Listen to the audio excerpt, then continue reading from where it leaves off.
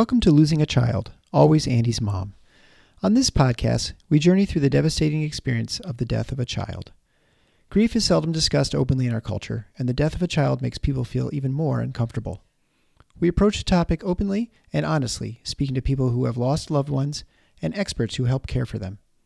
Whether you are a parent experiencing loss or someone who wants to support another going through this tragedy, this podcast strives to offer hope and help.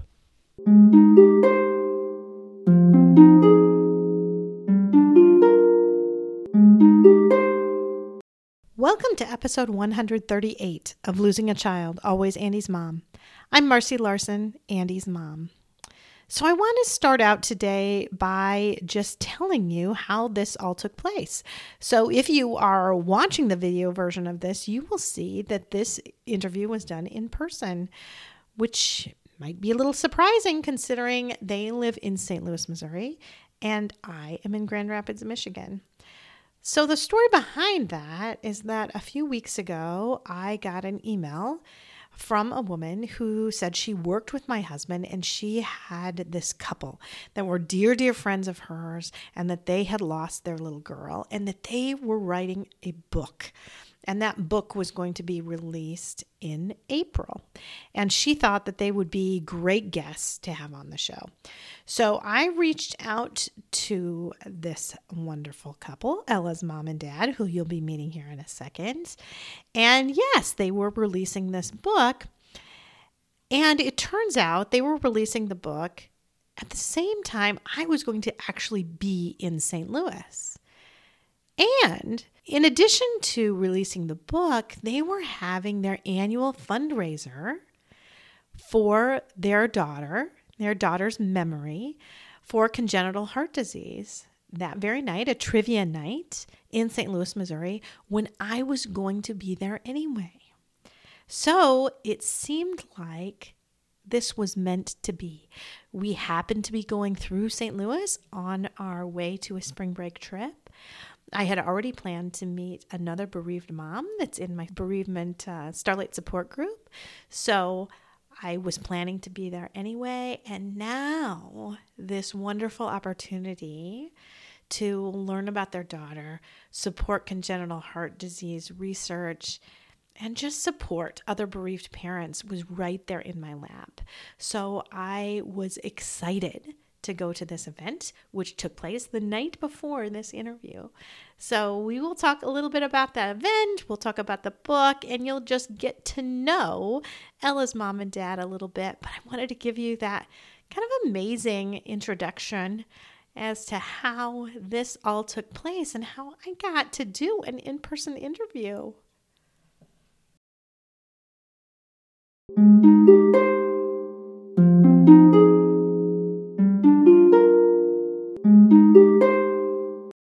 Thank you so much to Betty and Kyle for coming on the Always Andy's Mom podcast today.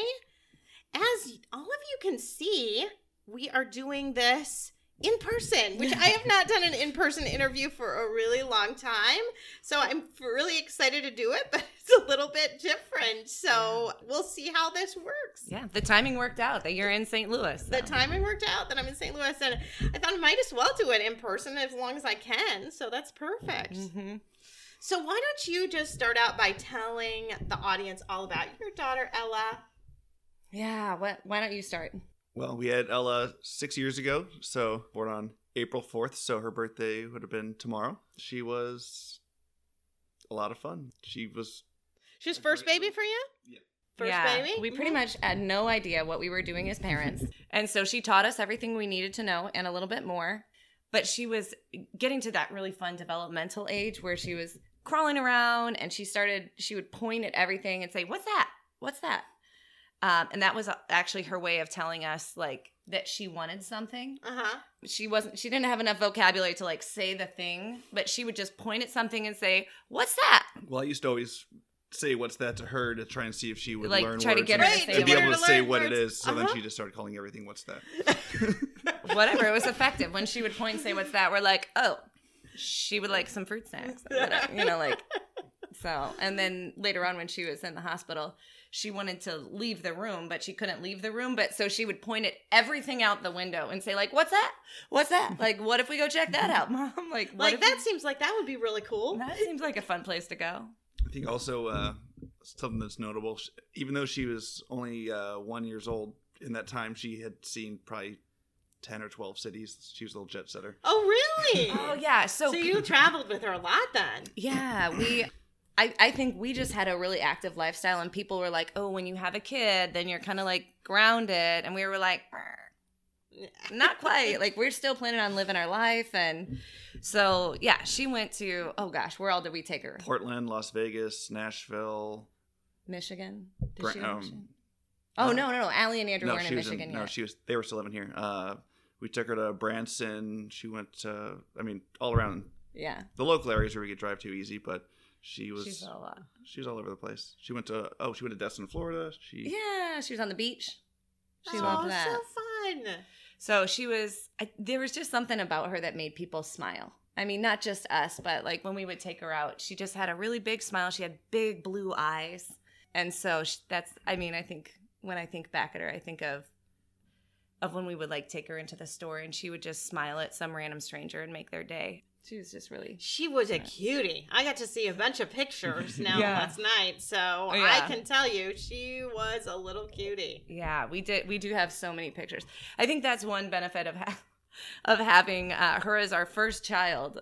Poor Lane, our third child. Uh-huh. We have like maybe a third of the pictures that we have of Lane that we did of Ella, but we have videos and photos, and we're constantly like looking back at those. And Betty's family was joking like, you take way too many pictures. You're always trying to document all the events, and then after we ended up losing her, they made a comment like, we're so glad that you take all these pictures, and now we are going to make it a point to take more pictures. They're like, we will never give you a hard time for taking too many pictures again. Well, those pictures and videos especially can be so precious. Yeah. Right? I think about videos that I look at of Andy when I can hear his voice and hear him talking, and it just makes it so real. And I know even last night you showed that video, and being able to hear her voice too was really precious. Yeah. We caught some really fun moments of like long before she was really able to talk.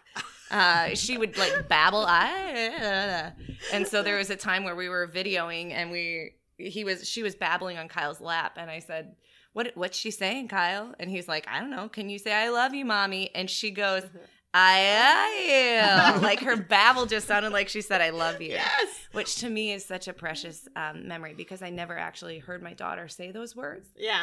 But we have that video of her, and it's... Well, and the other one where she was... What you said, your say name? Ella. Say Ella. And it really Ella. sounded like Ella. And she was way too young to actually be she's like 3 months old. She was just cooing. But she was just cooing, but it was perfect. Ella. And it really sounded like Ella. It was awesome. I loved it. Yeah.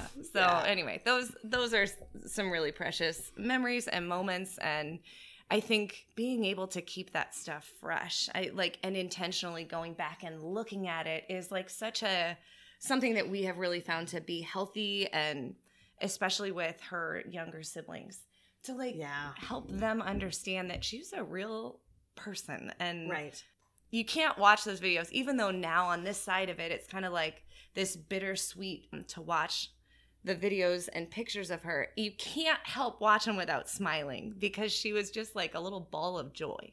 So. Yeah. Oh, well, good. I'm glad to just be able to talk about her and get a little bit of a sense of her personality, really. So why don't we go into now what did happen with her, because it was pretty sudden. Yeah. So why don't you just start talking about that now? Yeah, well, I'll start and then I'll let you pick up. But we had no signs that she had any kind of an issue until right around... it was on Easter. Yeah, on Easter. Right? Yeah, she got what we thought was a cold or some kind of a virus. Uh-huh. She just kind of got lethargic. She was sort of wheezing. And this is 2017, is that right? Or yes. Yeah. So we were actually getting ready to go to a family Easter party, and she got sick in the car. We had to turn around. And we were like, oh no, she's got some kind of a virus. And, so we were like, all right, let's get her cleaned up, see how she's doing, and maybe we'll just be a little bit late. And Yeah. Then we're like, well, we'll wait. And ended up canceling on going out, and then took her to ER to see how she was doing. Yeah, because we're like, maybe she has RSV. We don't know what's going on. So the ER let us go home because they were like, she tested negative for RSV. Like, we think and she's she's going to just about a year. Yeah, almost on the nose, probably. Yeah, very close. Her birthday's on April 4th. So then afterwards, we brought her home. She wasn't doing a whole lot better. The ER had told us just contact your pediatrician in the morning. So I called the pediatrician, and I will never forget. So Ella was sitting on my lap, and I'm on the phone with the nurse, and I said, yeah, she's kind of wheezing. We had her in the ER, and they just said to call you, and so I just need to set an appointment. Yeah. It's nothing super urgent. And the nurse said, is that her that I hear in the background? Can I hear her breathing? And I said, yeah. And she said, I would like for you to come in right now. And I was like, okay, that was the first sign that there was anything that was like, red flag. Yeah. So then we took her in, and from there things escalated. They checked her oxygen level and said, we're actually going to transport you to the hospital again in an ambulance just because she's not getting enough oxygen. And I was like, oh, this is a really bad cold then. Like, are we sure it's not RSV? But we did not know, and later found out that she actually was in heart failure, and that's why she was wheezing and throwing up. And so she was checked into Children's Hospital, and we stayed there with her for how many days? It's when you're in the hospital, it kind of becomes like a time. Yeah, it seems like one. I think we were in there for like 2 weeks. Yeah. So then we were thinking like we're gonna go in and then we're gonna head out, and because they probably at that time still thought it was some viral thing, right? Like a viral induced cardiomyopathy kind of thing. Exactly. They could see that her heart was big. They didn't know what was causing it, but they were just expecting it to get better, and they were just watching it. So it seemed like she was sort of starting to recover. They did take a blood panel while she was there to see if they could figure out anything else that was behind the scenes. And a lot of times you just have to do kind of some supportive care for that. Yeah. You give them some oxygen. You may have to try to give them some heart medicine to see if you can get it to work a little better. Yeah. Just kind of, but you feel like time is your friend, right? Exactly. So that's what the doctors told us. So then she got discharged from the hospital, and we brought her back home, which felt like a breath of fresh air. Like, okay, cool, this is behind us. And then on his 30th birthday, we took her to daycare, and I got a frantic call from someone at daycare that said, hey, we're worried about Ella. Her lips are turning blue. She just is, something's not right with her. And I said, call 911. We need to get her to a hospital. We know she has a heart issue. If her lips are turning blue, like right now, get her to Children's. So then they took her, their protocol was to take her to the closest hospital. So they took her to the one that was right by the daycare. And sure enough, when they got into the ER, they said, oh my gosh, she's not getting enough oxygen. We're going to airlift her to Children's. And so Kyle and I met them at that hospital. We were waiting for the chopper to get there. They told us there was only room for one of us in the chopper. So Kyle drove his car because we knew after having been at the hospital for a couple weeks, like, you need a car there anyway. So even though a police officer had offered to give him a ride, he went ahead and just drove a car there. He was waiting for us. And it took a little while. Once the helicopter got there and the staff was tending to her, they said, we're going to give her a little sedation so that the noise of the helicopter doesn't scare her. And then they were adjusting her oxygen, and she flatlined. And in the helicopter or before getting on? They were prepping her to go into the helicopter. So she flatlined, and kind of chaos broke out. And I did not even, it's like in the movies when someone flatlines, there's like oh my gosh, they just died, but for me, I was like, oh, you guys are going to take care of this, right? Like we got to get got a plane to catch, Yeah. So they're doing everything. And I ended up, Kyle and I, he had called to say like, hey, where are you guys? I've been here for a little while. I thought you'd beat me here. And I was like, no, they're just prepping her. We ended up FaceTiming so he could see video, because I was like, they're actually, don't freak out, but they are doing CPR right now.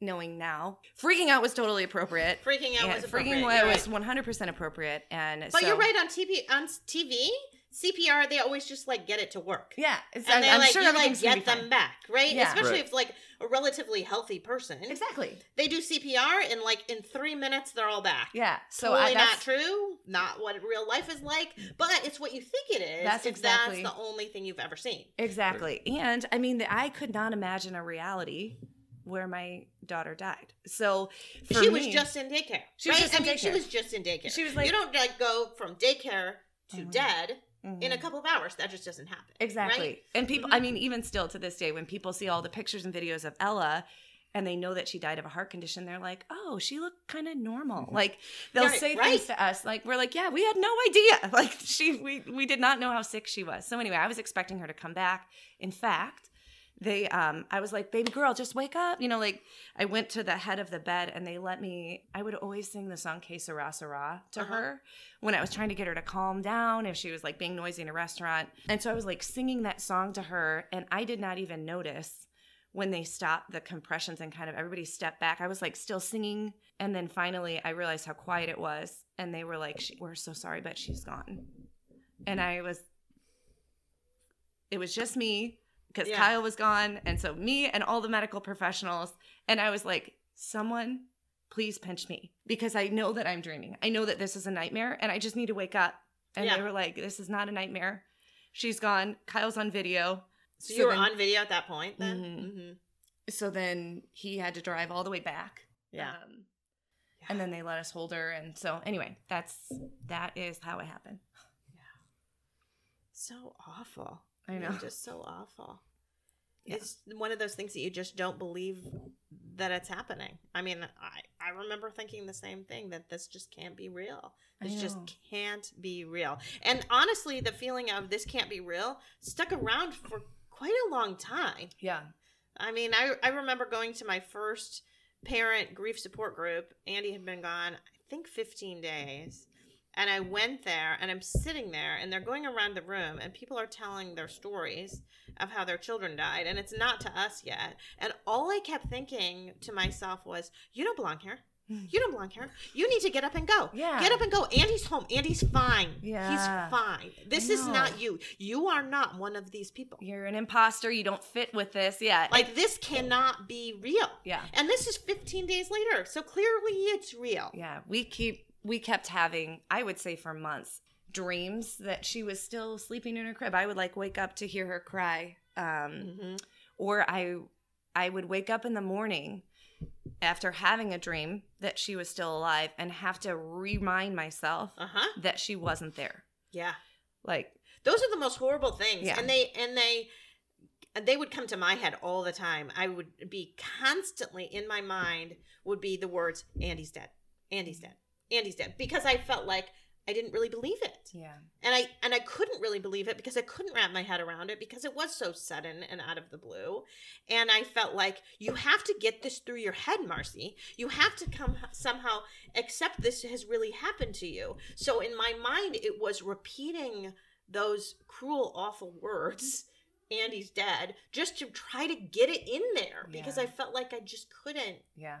I couldn't accept it. I know. Your brain goes on like self-protect mode. Like, Yes, which I think is good. Mm-hmm. Now, I mean, I realize it is a good thing because had it not, and you're feeling that pain every second of every day, Yeah. I don't know how I'd get up. yeah. I don't know how I'd do anything. So in some ways, it is good, I think, that your body protects you a little bit and not let you feel it all at the time. every moment, Yeah. because feeling it at every moment, just too much, right? Yeah, but there is this like weird sense of being off balance because there is this, you know, like your brain's telling you one thing, reality is something different, and you're constantly like trying to balance that and be Right, and then centered. you've got this little dream in your head that none of it's really happening. Mhm. And then you think, am I going crazy? Maybe I'm going crazy. Maybe I'm losing it. Yeah. Because there's a part of me that's just like, you know what? Life would just be easier if I did. If I just lost my mind, went crazy, and lived in this alternate reality where everything was really okay.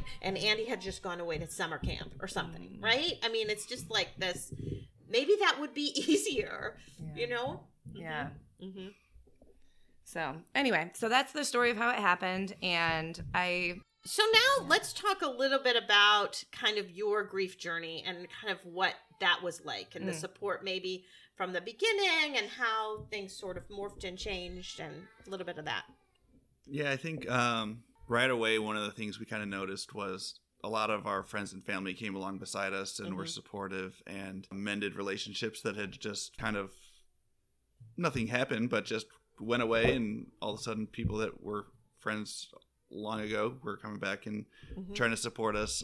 Yeah. And one of the things that we kind of said to each other after knowing people that have had a tragedy and it tears their marriage apart was that one thing we want to make a point of is that this doesn't tear our marriage apart because it's a likely thing that could happen, and it happens to a lot of people. So we wanted to be intentional about that. Yeah. We did that very thing. That very night Andy died, we're in the hospital because Peter was hospitalized.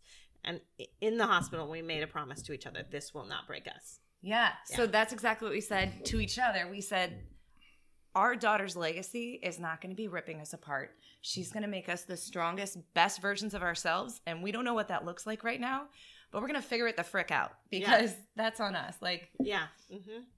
So what we did in reflecting on one more thing to add color to what he said, I consider this to be one of the silver linings of what we've been through. What he described with our network of support, we had people that we didn't even know that were supporting us. And it's kind of like in the circus, the people that are on the trapeze. Yeah. Like, you never want them to fall, but when they do fall in rehearsal or whatever and go into the net, I would say I never understood the breadth of support that we had until I felt my weight crashing into it and it flexed around us. And that was such a beautiful, I cannot even wrap words around the supportiveness that I felt when we went through all of that. Now, that is separate from us having to figure stuff out in our marriage, because that is, more auxiliary, the support we felt from so many people. But for us, we had to figure out, what do I need on a daily basis to get through the crazy mess that's going on in my head, and also the fact that Kyle and I are very different in how we grieve. For example, he loved watching videos of Ella, right after she died. And for me, that was very triggering and just made me feel so homesick that honestly, listening to her voice made me immediately feel like I needed to throw up. And so, him having the space to grieve in his way and do things that were helpful for him, and me being able to say, you do that, I fully support you in that. I'm going to just take a minute and be in a different room. I think that is part of what helped us get through this in our marriage. And so also communication with each other about what we needed and what we didn't need, because sometimes that changes by the moment. People ask us all the time, what was most helpful to you when you're grieving? And I will say to them, which day, which minute, because sometimes I needed different things. Yes, for sure. Sometimes I just needed to talk about it, and sometimes I just needed people to treat me like a normal human. So, and that's hard for people to guess. Because they don't know what to do. And it's so nice. I love how you said that, is that it depended on the moment, it depended on the day, because just to be open with other people about that I can't handle that today. Yeah. Because there are times when I get, I mean, more so now, I enjoy getting little text messages saying, I thought about Andy today, or this happened today, or whatever. But there are still days today, maybe not the best day to have gotten them. It puts me over that point. So in some ways people are in a no-win situation. Yeah. But to be able to say, thank you for that. I really appreciate that. Today, I can't talk about it further, but I would love to be able to do that later when I'm more ready, or communication between yourself as a couple, and then just being open with other people, which is hard, right? I mean, it's hard that you feel like you need to be the one to teach people how to help you, but in some ways you have to. Well, and you're the only one who can, because this is the thing that we have realized, especially just because our own reaction to grief was so different as individuals, is that this is what makes it radioactive for other folks. Like, they want to help. They don't know what to do. They don't want to say the wrong thing. Yep. And so the most loving, helpful thing you can do as a griever is to communicate well. And it is, even though it might feel a little funky to be like, hey, I need a minute and I can't talk about it right now. Like, that is what people who love you and want to support you need and want to hear from you. Like, just be honest about where you're at and what you need, because you're the only person who knows. And it may be different today than it was yesterday. So it's not like we can just hand people a training manual. Like, here's how to support someone who's grieving. Like, really? Yeah. And I think on that point, people want to help. And so the idea of they say the wrong thing, but you need to just understand that they're saying what they think can help you. Yep. And so kind of like the thing behind the thing, like they are just doing their best to try and help you.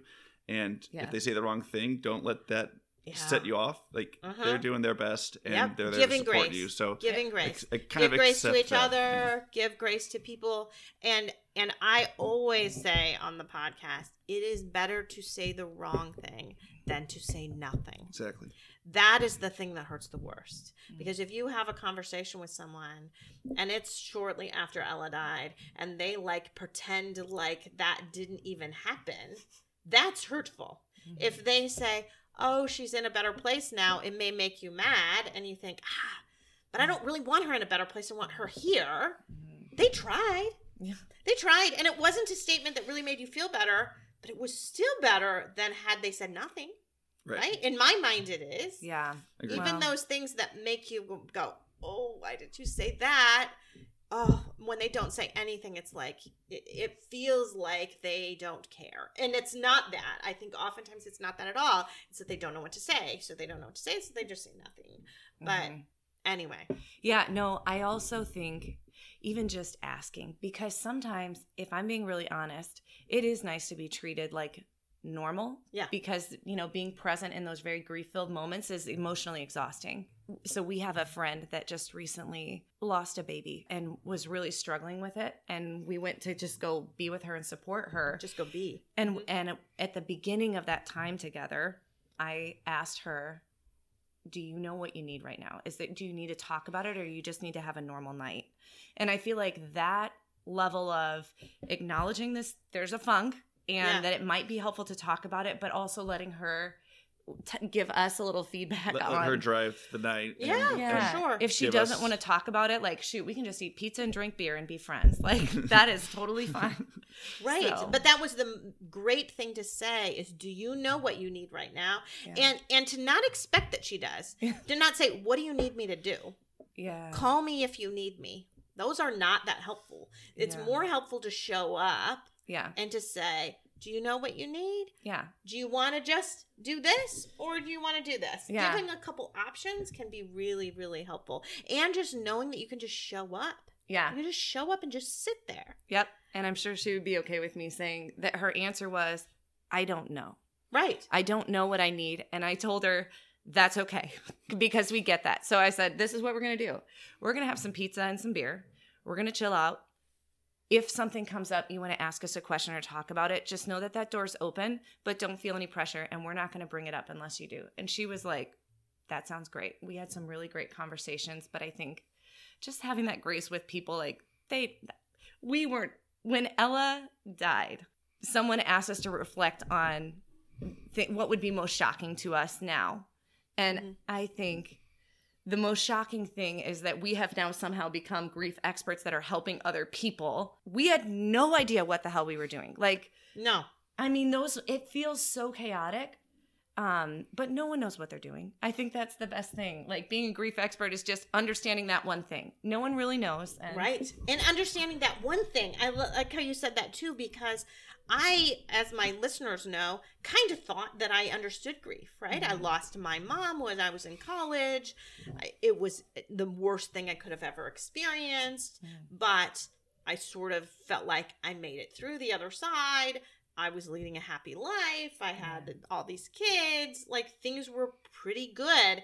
And I kind of got that. And if you would have asked me before Andy died, if I felt like I would be sort of prepared if I lost my husband, one of my children, Yeah. My brother, it's a close family member.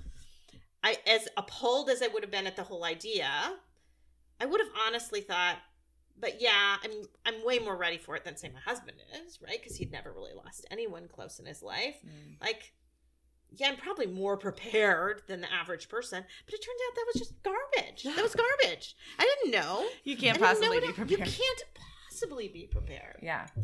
I mean, I've got my friend Stephanie, who I talk about on the show all the time. She knew for a long time, I mean, years really, that her daughter was dying. She knew definitely for weeks that she was imminently dying. And yet 2 minutes after she died, she's like, no.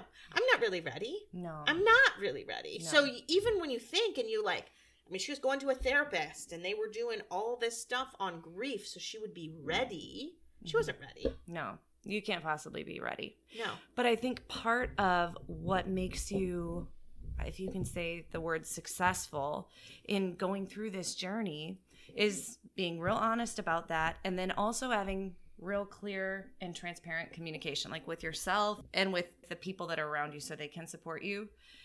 We definitely think that professional help is really something that we would recommend to folks. But what we did for ourselves, because we had no idea what we were doing, we grabbed like a Moleskine notebook, like just a blank journal unlined. And we would randomly go, we love wine. And so we would randomly go to like Cooper's Hawk and do a wine tasting and say like, okay, what are you thinking? What have you experienced in the last few days or hours that has been helpful or hurtful? Like, what are the big ugly things that are going on in your mind? What are the things that are like bringing joy and feeling like are coming up for fresh air? And then we would talk just over wine. And then I would write just messy bullet points in this journal. And we didn't know, like, there wasn't intentionality behind it. But if we could say anything to other grieving people, like, that was the single most intelligent thing that we could have done, like single most helpful thing, because it helped us crystallize some of what we were thinking. It helped us now, going back on it, we're constantly reflecting on memories of Ella, on things from our grief, and having that document, like that journal where we can go back and flip through. Man, what was helpful to us? What were some of the wackadoo thoughts that we had as we were sifting through? And then also, we don't have to just remember memories of our memories of our memories. Like, we wrote down a lot of things about Ella, and while those things were still really fresh, and that was really smart. So yeah, I would highly recommend. That's a beautiful people. thing. Yeah. And I know not all couples can have that at all. I think especially on dads. I mean, I've talked to a lot of moms who the dad does not, like, I can't go there. I can't do that. How was that for you, having those conversations? I think the fact that we were doing it together and not me just trying to start journaling was helpful, that we were kind of having conversations. Betty's a really good question asker. Yeah. And so whether she was driving a lot of the questions, and then we would kind of think through, talk through, and then kind of document our thoughts and our feelings on where we're at. But then it was just kind of, I think whether somebody wants to do it by themselves or do it with a partner, that by making that intentional effort helps you think through it, helps you figure out what you need, figure out what was helpful. And I think finding the silver linings thing that Betty mentioned, like kind of going through and finding the good things that maybe not because this happened, these are good things, but like, what are the good things that surround this, or what are the good impacts that person had on your life and everything else. And kind of painting it in a picture of, not this is something I lost and now everything is terrible, but this is something that I had, and these are the great things that came from having that person in my life. Yeah. I think that's good that you did both things, because I do feel like, I mean, I felt this with my husband, Eric, and I've had a lot of people that I've talked to about this, that you have a bad day, say, and then, and you're at work and you both come home from work, and I've had a really cruddy day, but I look at Eric and he seems like maybe he had an okay day. Like maybe it wasn't a bad day for him.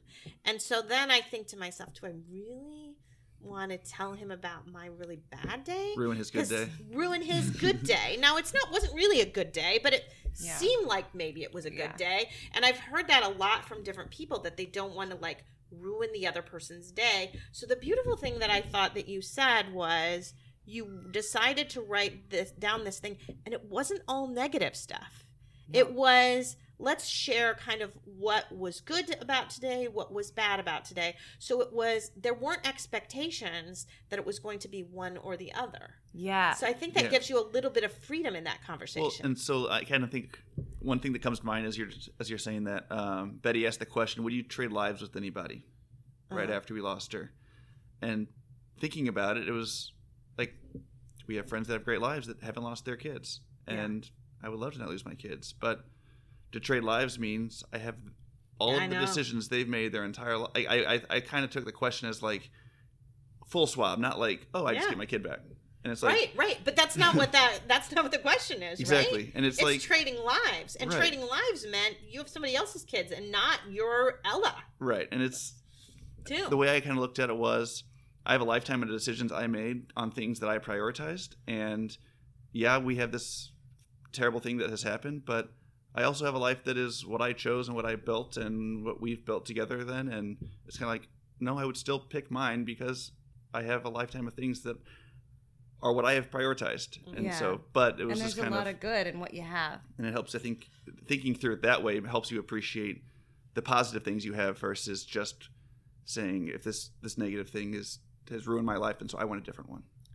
Yeah. I also think as humans, we tend to go to the negative, like focus on the negative. It's like part of how we're wired. I think it's actually part of how our brain protects us from future danger, is to like hyperfixate. How do I avoid that in the future? Right? Like, you touch the hot stove, hopefully once. Yeah. And then you're like, okay, I've learned that's a really bad thing. Let's not do that again. Yeah. So, you can have like a million beautiful memories. And if you have one negative thing, your brain goes back and revisits that so much more than the positive. And so there has to be some intentionality if you're going to get through something and still be positive to balance yourself. And the way that we did that was we had one page that we wrote silver linings at the top of. And we started a lot of times when we were having conversations, I'd be like, hey, is there anything we can add to the silver linings page? Like someone that we met that we wouldn't have met if we hadn't lost Ella, or something that we remember from her life that is going to, like the fact that I was sharing with you before we started recording that we found out that the thing that caused Ella to pass, Kyle also has that. And that by knowing now what we know, that it is not going to take Kyle's life. She protected him. Really, honestly, she is like a hero for him. So that is on the silver linings page of our journal. Like, we never would have known, and she saved Kyle's life. Right. Because now you can, Yes, I get yearly heart checkups and non-medicine to help keep the issue from becoming an issue. Yeah. Mm-hmm. But it won't kill him because now knowledge is power, and we know about it. And so we would take things like that Ella's life brought a silver lining into our life or touching other people, and we would write all those things down. And then the negative stuff we wouldn't like shove down like it wasn't there. We would talk about it, we would write about it. But then anytime we came up with a new, like, oh my gosh, we met another family that we're going to be lifelong friends with, or I mean for real, this conversation that we were having with you, the fact that we were able to meet you, straight down in the silver linings page, like that is so cool. Well, and I think about even so, I'm on my spring break trip, which people find really funny. I know in my office, like, oh, what are you doing on your spring break? Well, I'm starting out by going to a benefit for a little girl who died from dilated cardiomyopathy, and like, oh, cool, like my husband and my son, we all went to trivia night for a girl who died. That is not how most teenagers spend their spring break. and I met, two other couples and another woman that I'm good friends with. And in all, on this spring break trip, I will be meeting with like 9 or 10 bereaved parents. That is not bizarre normal. And not normal, but it's a huge blessing, right? Yeah. Okay, so now I do have to put in a plug. I think next year we might be going to Spain for spring break. So I tell you, anyone who knows bereaved parents in Spain, you got to get on them right now because Phone a friend. Phone a friend. Phone a friend in Spain and hook them up. Last year I met one bereaved parent on spring break. This one it's now 10. I've got to go for it in Spain here, and I just don't know how that's going to happen. But You can make it happen. I've got to do some major expanding on the Always Andy's Mom podcast. Yeah, I think you can make it happen. Yeah. My kids do speak Spanish. Maybe I need them to do translating. Ooh, that's a good thought. Yeah, possibility. Yeah. Okay. Okay. So that was a huge aside, but I do want to talk about a little bit about the benefit and how that all started, because this was the third one. Yeah. Yeah. So how did you start doing those? So as we were talking through everything after we lost Ella, we decided that one thing we could do that would be a positive is figure out ways that we could help it keep it from happening to other parents, so they wouldn't have to deal with the same loss. And so we started an endowment fund through St. Louis Children's Hospital, and then with the goal of raising money for pediatric heart research. Yeah, very good. Yeah, and then every year we wanted to do something on her birthday because we want to celebrate her. I think, and we said this last night at our event, but a lot of times people, like, we're really good at celebrating happy moments, and then whenever there's something that's like this weird grief-filled thing, it's like people just kind of shy away from it. And part of what has helped us process our grief well is like not shying away from it and saying, like, you know what, we're going to celebrate Ryder and Lane's birthday, but we're also going to celebrate Ella's birthday, and we're going to make it big. We're going to throw a huge party, and we're going to continue like soaking every bit of good out of her little life because she is worth that. And so anyway, we put together a trivia night the first year, and we raised, it like blew our expectations out of the water. We were thinking like, $15,000. Yeah, we were thinking maybe we would like raise $2,000 or $3,000 for heart research and have a fun party. Yeah, $15,000 later, we were like, okay. Yeah, I think we pledged that we were going to try and raise $25,000 in 5 years or something like that. and for the And endowment. then we You've raised blown 15 that. in the first year, and we're like, okay, well, that's a little faster than Than what you thought. this is a good start. Yeah. Um, And then the second year, it grew. We were like, okay, there's no way we're going to meet what we did our first year. I mean, it's so fresh for everyone. They were really looking for a way to help and support us. But we expected that it would get a little smaller after we had the initial inaugural event. We didn't have that initial, like, everybody's gung-ho Excitement. to support you. Like, Right. oh, they're probably fine. We'll skip it this year. But then but the second year, we raised, what, $17,000? 17,600, I think. Yeah, I remember as we were counting the money, I just had like tears rolling down my face. Like, oh my gosh, this is not something that is like fading out. Her memory is not fading and going away. It's like getting stronger and building. And then you were there last night. Yeah. So not only that, but so our first event we had 280 people at it, and then our second event we had 340 people. So to the point of it not fading out, like, more people were there to support us, and that net grew. Yeah. And then last night we had 360 seats sold, and it was so amazing. And we are still tallying because honestly, we got home after midnight, and then we're shooting this the next morning. We are fairly confident that we have exceeded that 17,000. I'd say 100% confident. Yeah. Okay, Kyle is 100% confident. Well, my engineer husband. So one of my friends from college, he texted me a couple days before the event. And he's like, "Hey, would it be okay if me and a couple of my coworkers got a picture with you?" And their company bought a table. So I was like, "Oh, the company bought a table, so that's part of their philanthropic donation." I was like, "That's fine. That's great." Yeah. And he's like, "We have a check for you." And I'm like, "What do you mean you have a check for us? You already paid for your table. You already paid for your table." Yeah. And he's like, "Oh, we do a fundraiser, and so we have another donation." I was like, "Okay." So then we get there, and he explains that they pick a beneficiary for their quarterly donation, and so he proposed the Ella Marie Endowment Fund, and they picked it. And so anybody that participates, a portion of their biweekly paycheck goes towards whatever that philanthropic donation is going to be. And so they gave us $4,126 just to start the event off. Right. So- When he pulled the check out, both Con and I, he did have like a big check. Yeah, it was one of printed. those big checks. Yeah. And my eyes just like filled up with tears. I thought it was $400, and I was like, wow, I can't believe you guys raised $400. $400 for us. And then I saw the other digit, and I was like, are you kidding me? Yeah. I think it's just, we always say that every parent hopes that their child will grow up to change the world. Yeah. And we have a front row seat to seeing how our daughter's life is changing the world. And so it's just like not what we would have chosen, but it is still beautiful. Yeah. Right. Exactly right. It isn't what you would have chosen. Yeah. And if you could take it all back and take her back, you would in a second. Yeah. In a second, you Yeah. give it all up to have her back. But since you can't. Exactly. Right. We are going to soak every bit of good out of the situation. Right. We're going to honor her. We're going to celebrate her little life. Yeah. I think we wrote those exact words down. Yeah. About as close as you can. Yeah, Like- right. And that's the thing, and I think that is an important thing to do because that's what a lot of people have a hard time with.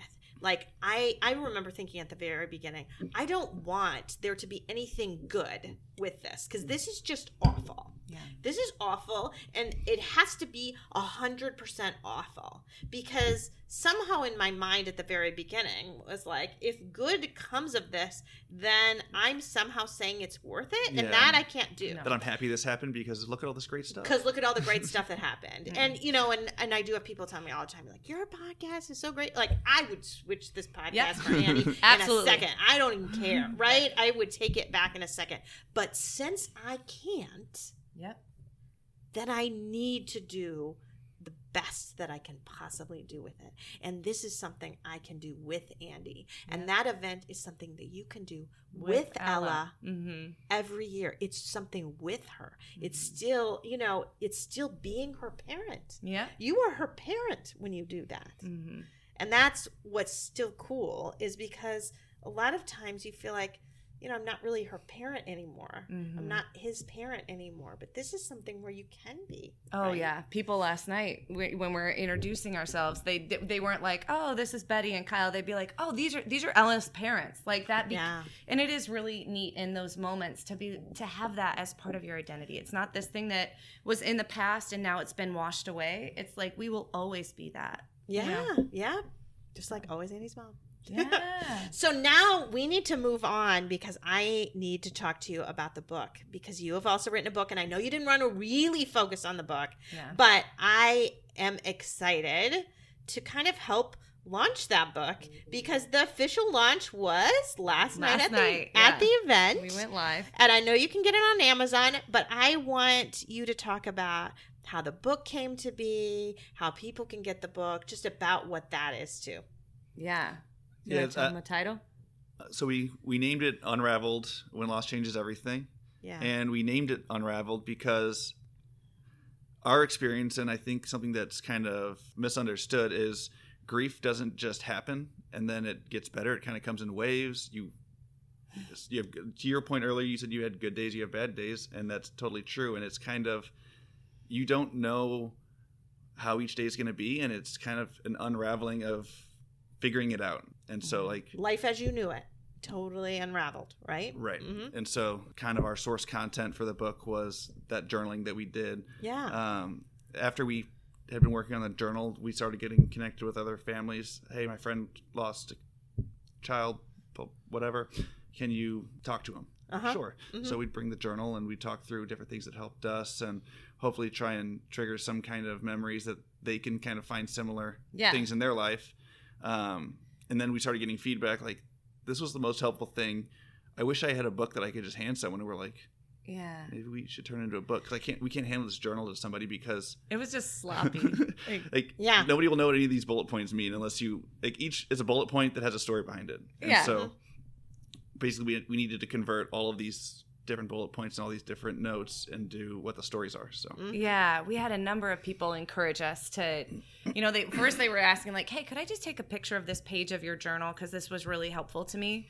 And we'd be like, sure, you can take a picture, but it's like messy and, you may need context because the bullets were like half thoughts and they would be like beauty in the dusting because that reminded us Heck, of a there story. might even be tears on the page, right? Yeah, or wine. You know, like Or a wine, lot of the pages have wine. Let's be real.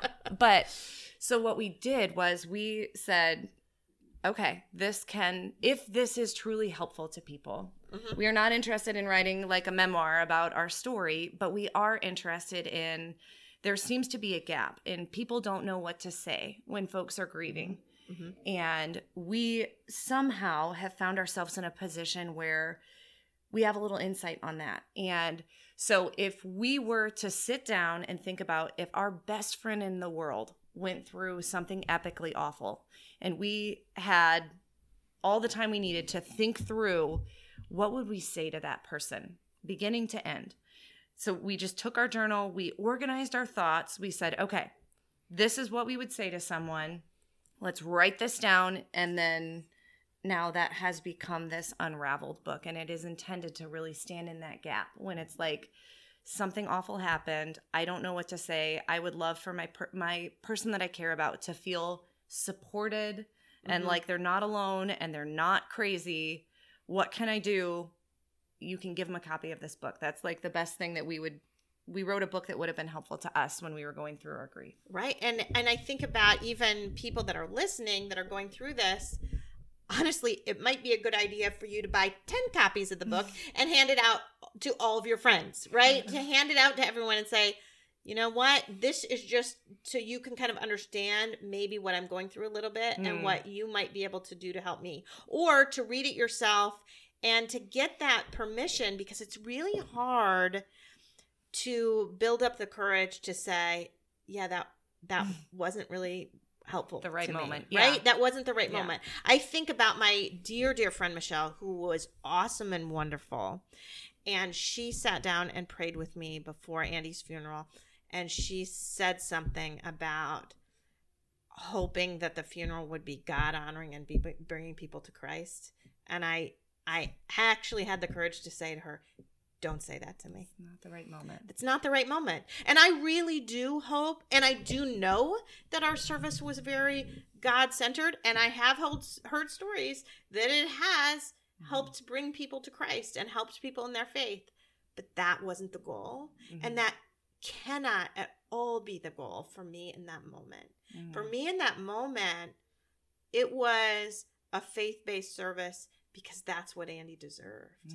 And because I needed to talk about that part of him. Yeah. But it wasn't at all because I was somehow being altruistic and thinking about saving the other people. Because in that moment, I wasn't. And so as much as that seems like maybe that's a good thing to say, it probably isn't. It might be. For some, it might have been amazing. But for most people, you need it to be about them in the day-to-day. Because if you start putting pressure on them, like now somehow this funeral has to bring other people and help other people's faith, that is way too much pressure to put on a newly bereaved parent. Yeah. Way too much.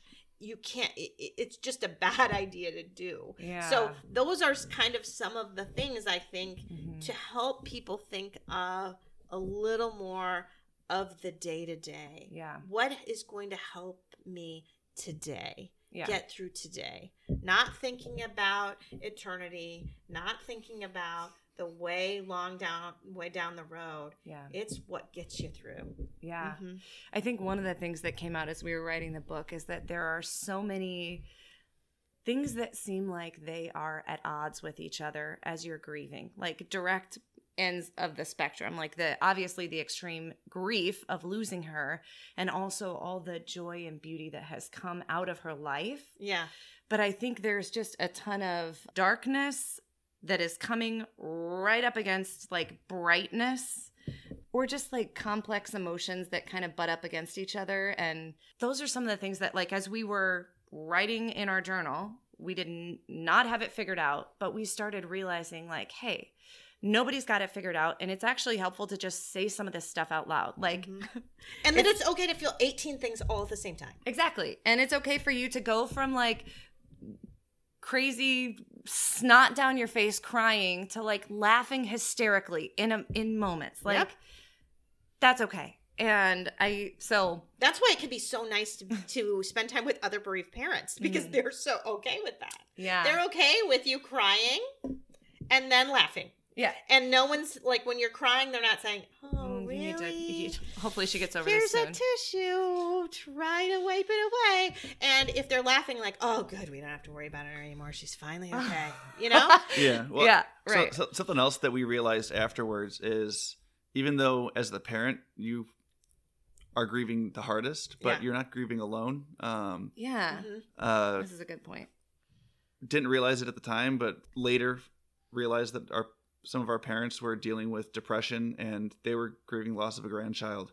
Yeah. We had all Because kinds they don't of want to family. put more on you. Right. So Right? they didn't Right. want they didn't want For to make me, it it was our my thing. kids. Right. Mhm. They want to protect me so much. They're going through so much themselves and so much grief, and it's affecting them. And yet, the people they normally would have turned to, Yeah. us, they don't want to, because, oh, I'm just going to make it worse for That's her. additional Right. weight. And that's like watching your children grieve must be horrible. Yeah. I mean, I know watching my children grieve, their brother was horrible. Yeah. But for your parents, watching their children, you guys, Mhm. grieve, Yeah. Yeah. it's terrible. We had a friend that said that they started taking anti-anxiety medication because They have kids the same age. and so they just had this going through their head, like That this all happened does to this them, to this my could happen kid. to anybody. Yeah, Like this could and, happen to anybody. I just think, not that as a grieving parent you need to go and be the support for all these No, people. no, because you can't. But That's too much weight, but you but- could. But I mean, you can go through this with those people. Yeah. Right. And I think support them while they're supporting you, and just being right, aware. and being honest and open, and that communication is just so big, right? Mhm. So I think that helps too with the book, to be able to be like, this is how I'm feeling, and then they can be maybe more okay saying with how they're feeling, yeah. saying how they are. Yep. So there's no magic sauce. I mean, I think the biggest thing that hopefully comes out of it is just understanding and knowing that it's not like some process. Grief is not like you just walk through these cute little stages and then you're Oh yeah, the 5 stages of grief. This one, and then Oh you're my done. gosh, I No, hate that. you're going to experience all of them, but you don't know And when. maybe all on the same day. Oh, All on the same day, or maybe one day you don't have any of them, but and they will happen randomly, and it'll be a messy Yes, messy. Yeah. web of feelings. But I will say this. I think part of the beauty and another reason why we chose that Unraveled is because we understand that our lives are not demolished or shattered or obliterated, but that there is, they've kind of been unraveled, but it can be woven back together. Like we can still have her as part of our lives, like her siblings, even though they never met her. We can weave her back into their story. And so that is one of the things that we are working on doing with this, like with the trivia night, that we brought our other 2 kids out to watch the video Yeah. so that they Yeah. could see her, because we want her to be part of their lives. So not broken beyond repair, but we do use in the end of the book, there's an analogy of kintsugi. I don't know if are you familiar with kintsugi art? It's like a Japanese. No, Okay, so what they do is they take broken pottery and they mend it with gold. And it really kind of shines a light on the fact that there is beauty in brokenness. Mm-hmm. And so we can never fix it. We'll never go back to the way things were before. And it's not even that helpful of a thought process to be like, what if? Could we change it? No, we can't. And so yeah. instead, we are going to mend the cracks Mm-hmm. with gold. And we are going to make something that it is beautiful. Like it has its own added beauty because of the brokenness. Right. Because that's all we can do. Right. So Well, thank you so much for sharing, Ella, with us today. I really loved the trivia night, and I can't wait to read the book because I haven't gotten to read it yet. So I We've got look a copy forward for to you. that. So thank you so much. And if you all want to get it, I know you can get it on Amazon.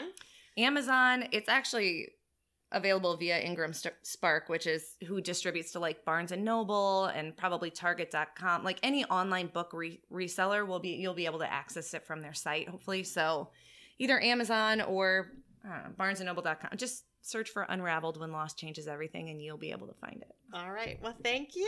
Oh my gosh. Thank you. Thank you.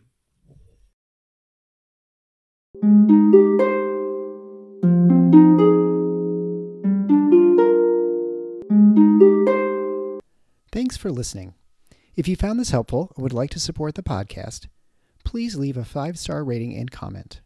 To help financially, you can text Andy's Mom to the number 53555 or visit the donate page on andysmom.com.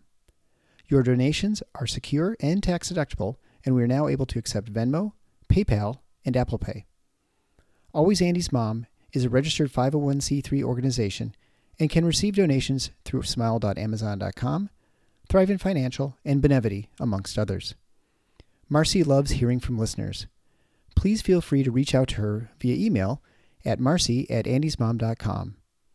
Also, be sure to sign up for the email list to receive weekly updates as well as pictures of all of Marcy's guests and their children.